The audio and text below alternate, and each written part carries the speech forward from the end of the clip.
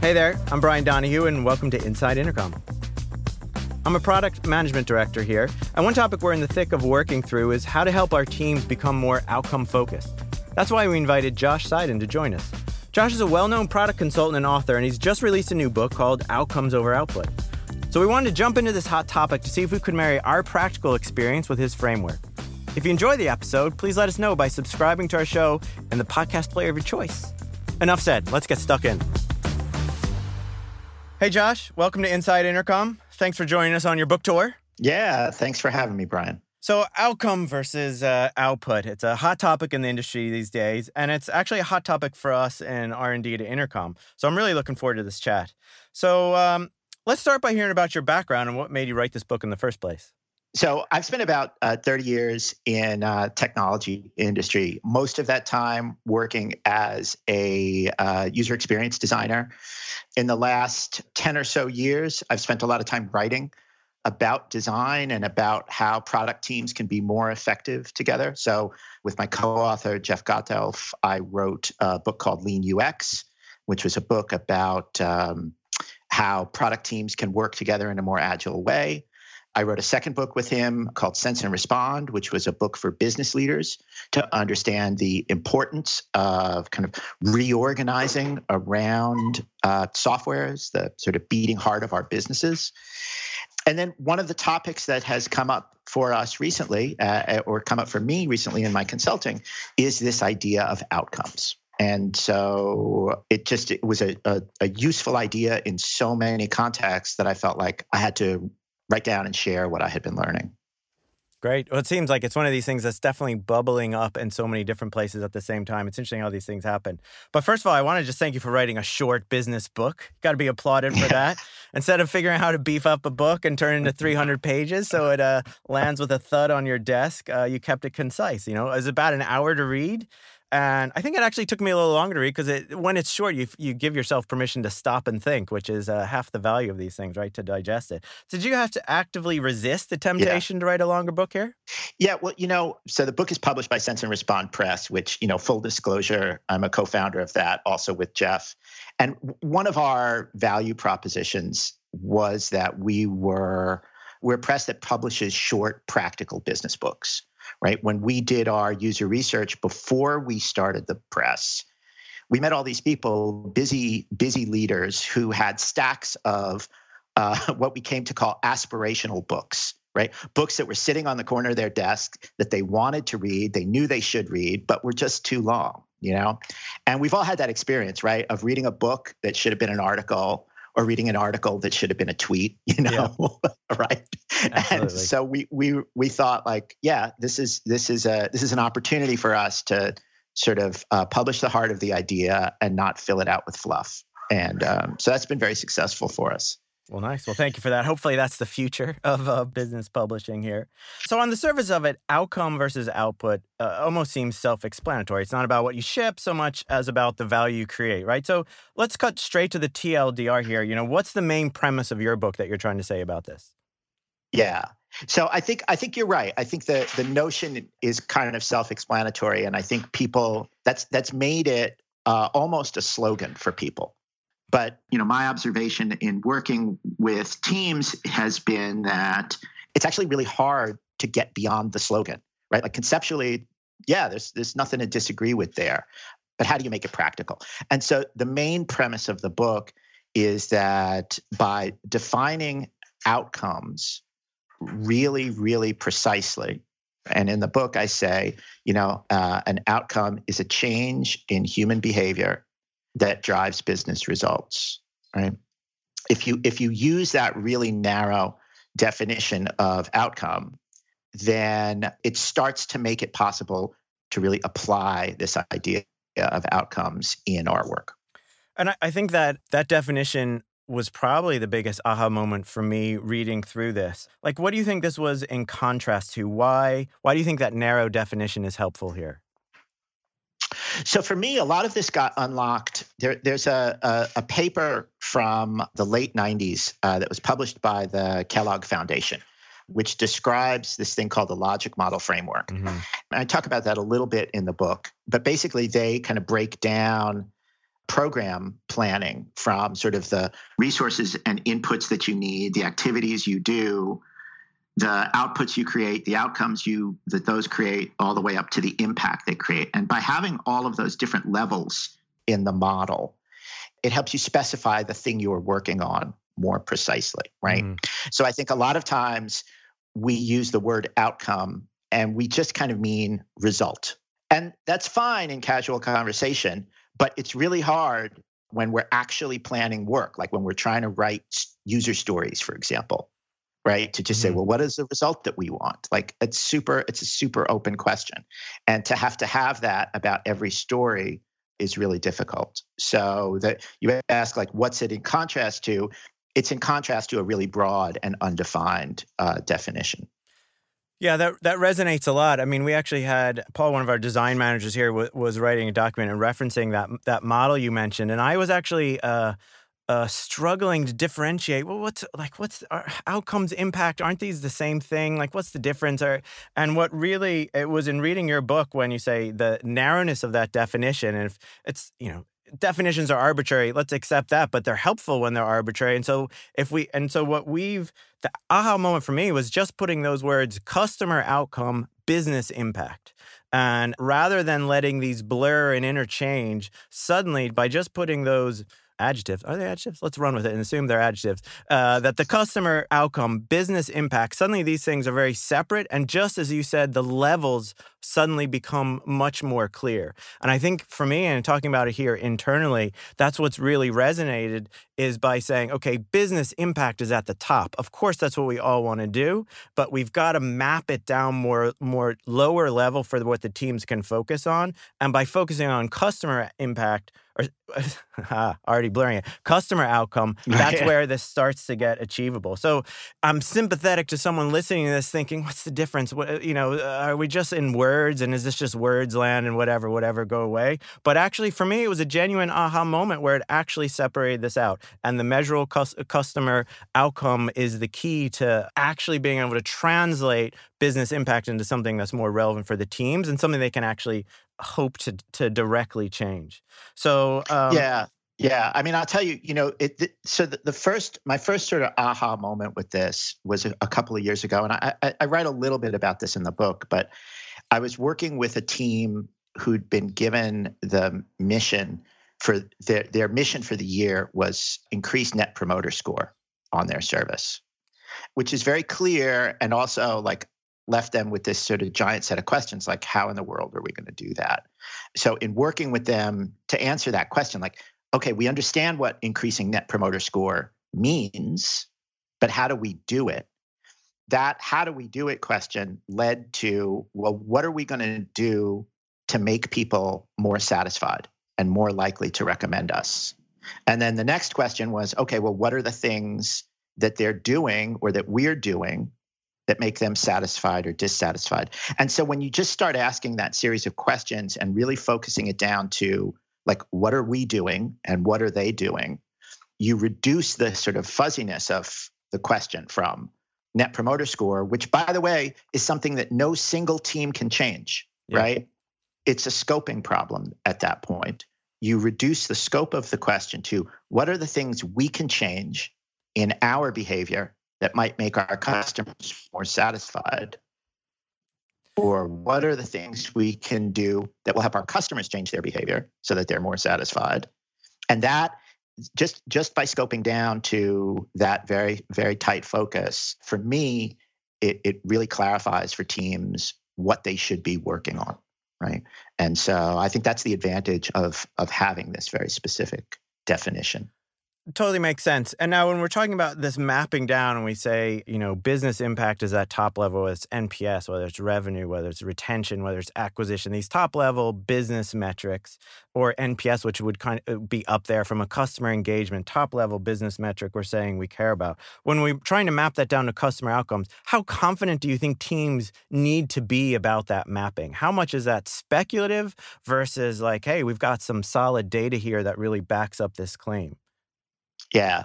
So I think you want to have a hunch. To ask, your question is, how confident do you need to be? You need to at least have a hunch that if we change this, it will positively change customer behavior.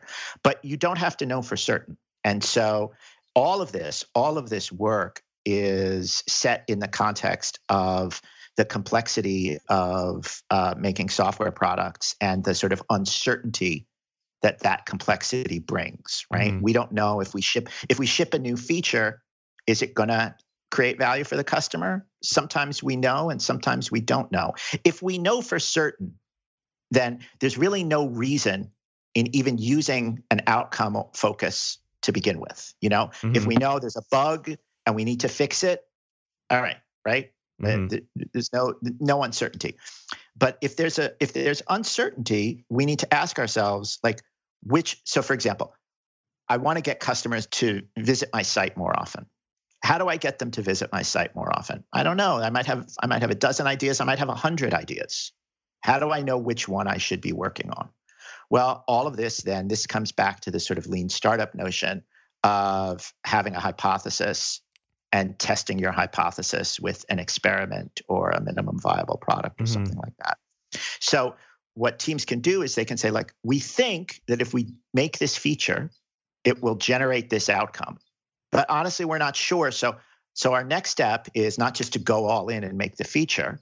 Our next step is actually to test our hypothesis by running some experiment. And that experiment might be to make a minimum version of that feature. It might be to go talk to people. It might be, some other kind of research. So you don't have to be, I don't think you can ever be 100% certain, but you want to. This is specifically a technique that when you mix it with hypotheses and experiments, it lets you kind of work your way through that uncertainty. Yeah, I think uncertainty is such a powerful way to frame this. And I think the other thing that is easy to mistake in this, what'd you say? It's like a mantra or something, outcome, output, that everyone's you carry the flag around and then you figure out, okay, how the hell are we actually going to do this in detail? And there's kind of one of these implicit assumptions that, we should shift everything we do to be outcome focused. And I think this is another sort of aha moment is, hey, it's not all or nothing. And I think kind of what you said, and you mentioned this a few times, hey, sometimes just building the damn feature is the right thing to do because there's sufficient certainty of the value of what it is and it's well enough understood. Exactly. You can just skip through a lot because you've got so much certainty in there. But the risk, of course, is that, and product management 101 is, shipping a feature without understanding the problem is pretty risky. So, so normally you try to go over to the problem space and really get more confident in that problem space. And then you can start to progress with more confidence. Got to validate that it's solving it. But I think what's interesting for here, and I'm keen to get your perspective on this, is a problem-focused approach versus an outcome-focused approach. And let me use one example like that we're literally working on right now, which I think hopefully is easy for anyone to get their heads around, is we're improving inbox search. So we've got a team inbox, which Intercom customers use to respond to their end users. And there's a bunch of people working in this inbox, and we've got search in there that we've had for years, and it's really basic. It's just at face level basic, and we've got heaps of years of feedback telling us people of how it's not doing the job. They can't find the conversations they're looking for. And there's, of course, multiple variations of that detail, but it's pretty base level. This is way too basic. And we're pretty dialed in on the problem here that we're trying to solve. When we move to the outcome, it gets a little shakier. It gets less certain. It's like, well, we could say we're trying to get people to do more searches, maybe, or maybe we're just trying to get them to get accurate search results, which is hard to exactly measure. We think we've got some proxies for it there, but we're a little shakier there as we go out, right? So if we go from problem sturdy to outcome, a little shaky, but we think we can get reasonably firm there. And then when we try to go to business impact is where it's like a huge leap. When we're working problems up, going to business impact of, well, we hope this will affect retention. And we've tried to do some models where you can actually try to get some element of a sense of the scale of what the business impact there is, but it feels really loose and shaky. So it feels like and that's like a problem-focused one where you're solid there, but then shakier as you go out. As compared to where an outcome-focused approach, like say you're trying to improve activation, you're very confident for new customer activation. If you're able to improve this, you're confident that's going to impact your business impact there,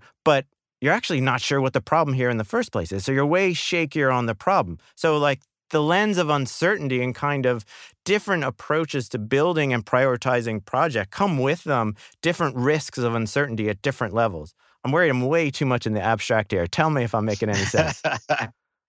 I mean, I think your question is like we like just to go back to the example, right? You've got this search feature in the product, and you when you frame improving that, you know you want to improve it, right? Mm-hmm. And so that's sort of a problem focused framing. Like we have lots of evidence that the feature is, less good than it should be, right? Mm-hmm. And we want to improve it.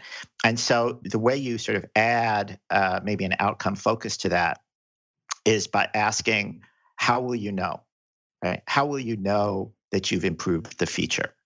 And specifically, what will people be doing differently after you've improved the feature, right? And so that's that. What will people be doing differently? That's that user behavior Mm-hmm. that is the outcome question, right? So after we've improved inbox search, people will get to search results more quickly. People will not run 3 searches in a row, but they'll search, find, and go, Mm-hmm. right? Whatever those things that people will be doing differently as a result of the change in the feature, that's the sort of first question is, what will people be doing differently as a result of this feature? And I think that's a really important, I want to stay on that question for a second before I get to your next question. That's really important for product teams because it's often the case that we ship a feature and then move on, right? Somebody asks for a feature, we ship it, we're done, we move on to the next one. And we never go back and say, are people using this feature? Are people getting the value that we expect them to get from this feature, right? Mm-hmm. Have they adopted the feature? And so being able to say, after we've made the feature, it's not just done in the sort of Scrum sense of the word, but we've actually validated that the feature is behaving as intended because people are using it in the way that we expect. That's a really important sort of discipline, right? And it helps us know whether we can kind of be one and done with the feature or whether we need to go back and iterate. Right. And that's a huge problem for product teams is, just shipping features and moving on. And then you leave this sort of rubble of sort of half-finished features behind you, Yeah. Absolutely. Product debt is a real thing. And I think the language we'd use is, hey, you got to validate, did you solve the problem, right? And then sometimes you try to use outcome as a way to measure that as well as qualitative feedback there. And I think going back to a feature-driven approach is it feels like the anti-patterns or the riskiest ones are at the outside, which is one end from the business impact. If you have a project that's on business impact, that's high risk. We've actually unwittingly asked teams to try to do this, and they're like, we don't even know where to start. We don't even know how to think about this thing because we've just skipped to the end. And it's like, and so you've got it, well, hey, the way you approach that is you need to start with figuring out what customer outcomes you're actually trying to orient this team around. And you got to do some work. You got to do some research to actually identify those outcomes that map to that business impact. So that's like an anti-pattern is to try to shoot straight from business impact, straight into, okay, team, kick off, go move into execution mode here. That's actually something that I see a lot in my work with organizations is that organizations will be pretty good at defining the sort of high-level impacts that they want. We need to reduce costs or increase customer loyalty or whatever the focus is for that period of planning. And then they sort of they skip that middle layer, which is the outcome layer, mm-hmm. and they jump right to features. We're going to reduce costs by implementing System X. It's like, no, you're not. You're not going to reduce costs with one feature. Right. It's like, so like having the ability to kind of decompose the problem and also, decompose it and distribute it, right? Because if you're a team that's been given a mandate, you're a team of 5, and even in an organization of 20, you're going to have a hard time reducing costs. Yeah. It's less in an organization of 100 or 500, right? So when you start to see those kinds of, teams dealing with these very high-level business impacts, that's a smell. There's a problem there, and you need to decompose the problem right. In more detail.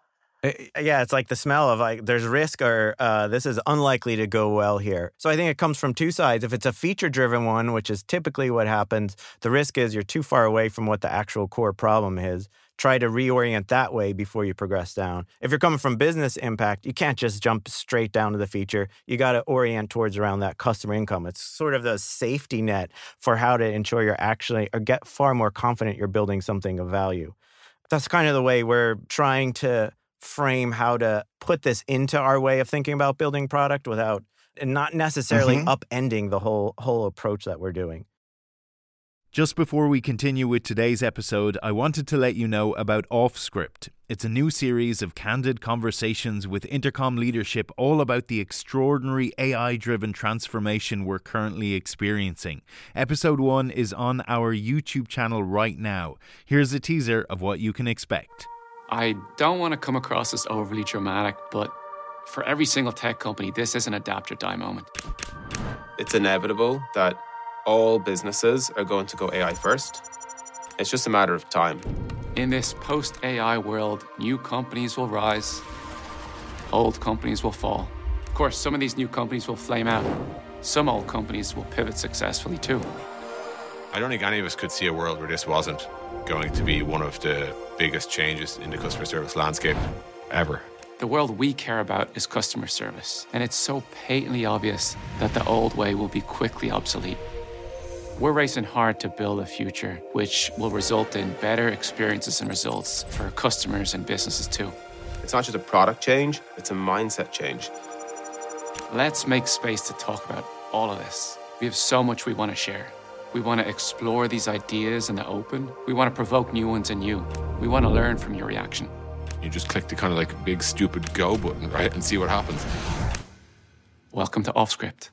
That's all to come on Offscript. The first episode is out now. You can watch it on Intercom's YouTube channel, and we'll bring you audio versions of the episodes right here. Now, back to today's episode. Another angle you mentioned in your book is you also talk about, hey, there's execution, there's also prioritization, right? So outcomes can be, and it almost seems like maybe they fit most naturally at prioritization. Or is that a leap? Like, do you see these are naturally great ways to build roadmaps or equally helpful at either your prioritization, building roadmaps, or your execution, figuring out how to build it? Well, I think one of the things I think that happens when you start working with outcomes is you have to do that work to kind of come up with your theory of how the business works, right? How the nonprofit world calls this a theory of change, but it's like the what's the big picture of like when people are behaving this way, then these good things happen, and that has these results for the business, right? And so kind of the more you know about your business as your business goes on, the more you can start to build that. I don't know if you want to call it a business model or a behavior model or an interaction model, whatever, but you kind of understand the way your system works as a company. Right. And so doing that work of kind of saying, well, okay, we want to reduce costs. And so to reduce costs, here are the 25 things that people are doing that waste money. Like, let's just lay them out, right?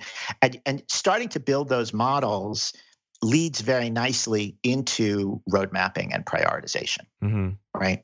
And so as you start to have a better understanding of your business, if you're a brand new startup and you're 2 months in, you don't really know that stuff. Everything is uncertain. Right. If you're a few years in, you're making money, you have some understanding of what your customers value about you, you know so much more, but you're still looking across this model and saying, okay, given what we're trying to do, here are all the sort of possible areas that we can work on.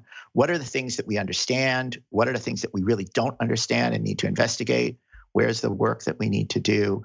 All of that happens as you start to build a model. And I think then that model then gets reflected in roadmaps and prioritizations.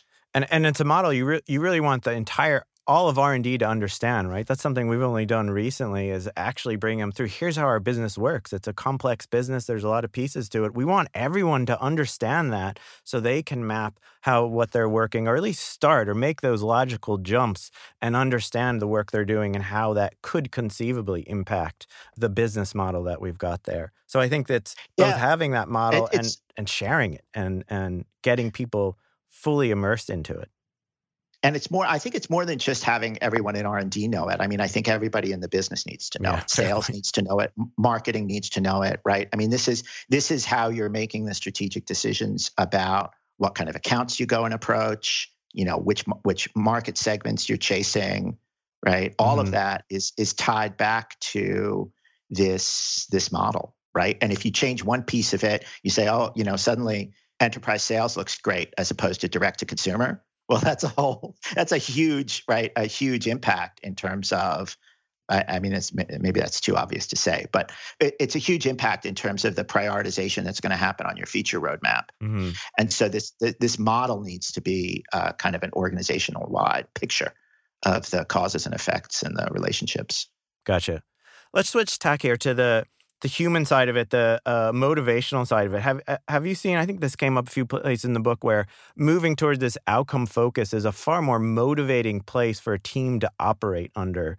And you're likely to actually get better, more creative ideas coming from this model because they can more directly see the impact of what they're building. Again, I'm using impact here and already blurring the words there. Like I can think of one example again like that. When you've got a really tight feedback loop is the best way that this can happen, where a product team can see when they're shipping something and it actually impacting the outcome they're trying to do. We saw that with like the error rate there, and you get people just getting creative and inventive right within the day and looking at that. So the tighter that feedback loop, you can really get to a magic place. Have you seen that happen where the motivational side itself is almost a huge win for this? Yeah, I think so. I mean, I think, like at the end of the day, when you're kind of switching from telling teams, make me a feature, make me an output, when you switch from doing that to saying, create an outcome, you're, in one case, you're telling them what to do. And the other case, you're giving them a problem to solve. And that second way of working, you're really granting the team more autonomy. And, most teams find that autonomy, appropriately scoped autonomy, very, very motivating, right? I come into work every day. Most people, one of the really foundational books for me in managing software teams is a book called Peopleware. It's a pretty old book by now by a couple of guys named DeMarco and Lister. But they write that for people who write software for a living, and by extension, people who think for a living, thought workers, they tend to be intrinsically motivated. They tend to be people who come into work and want to do a good job every day, right? And as a manager, your job is to make it possible for those people to do a good job every day. And one of the ways you can do that is by saying, here's your problem. You own this problem. Go solve it. And so that's sort of what the foundational, from a sort of leadership dynamic point of view, that's the kind of foundational shift between outputs to outcomes. Yeah. It does have the second change, though, which is that it really changes leaders' behaviors. And it's actually I think it's much easier for teams and much harder for leaders. Mm-hmm. Explain that. Because leaders have to get out of the business of saying, I have this solution in my head, go do it. Right. Mm-hmm. And they actually have to do the work of saying, well, actually, what problem am I asking people to solve? And I have to be okay letting go of that control and giving the control to the team. And so if you've grown into that leadership role and you're used to being the person who solves problems, presumably you're pretty good at solving problems, which is why you got promoted, right? Now suddenly you're in the business of not solving problems anymore, but delegating problems. That's a new skill to learn. And I think a lot of leaders hold on to the old skill because it's, all of us, it's easier to use the skills we've mastered than to try and learn new ones. So in my experience, it's just to kind of come back to the question, it's super motivating for teams and teams love it. And it's the harder human change is in that leadership layer.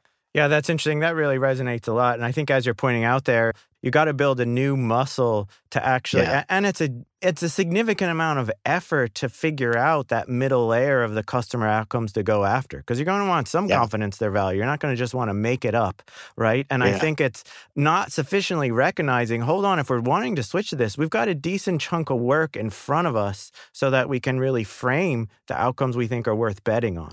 And I'm sure for some companies, some products, that's way more straightforward. But at least certainly from where I'm coming from, there's a lot of possibilities out there. And it's underestimating the amount of work to get there is a real risk. So that resonates a lot. Any other final advice that jumps out at you for thinking for teams looking to kind of change their perspective here, change their way of working?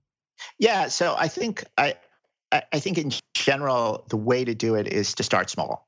You know, if this resonates with you, if you've read the book, you're excited about the ideas, start small. Pick one project or one set of stories, you know, to use the language of Agile, use one epic, right? That's going to be outcome focused.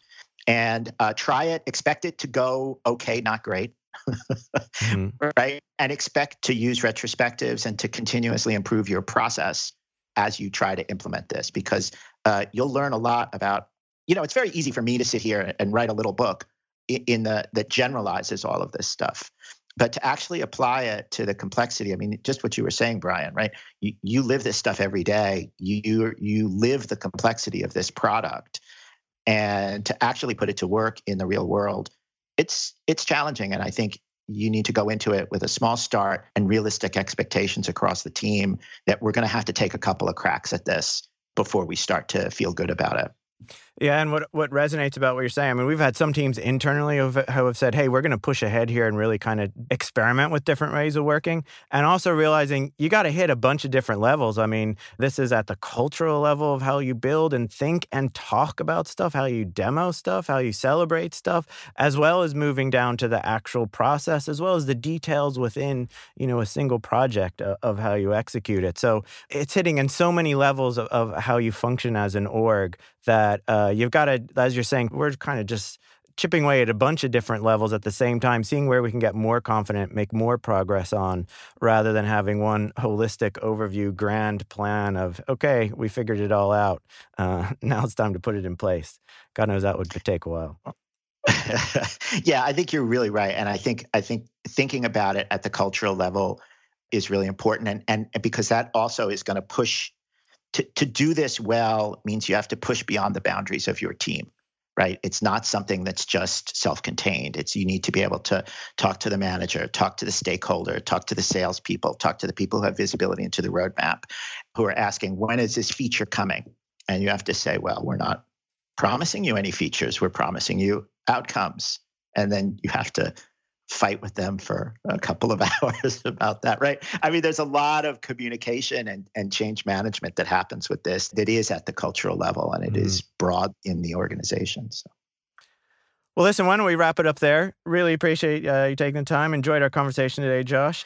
Where can people get your book, Keep Up With Your Thinking? So the book is available on Amazon. It's available in print, in ebook, and in audiobook on audible.com. And you can follow me on Twitter at jseiden.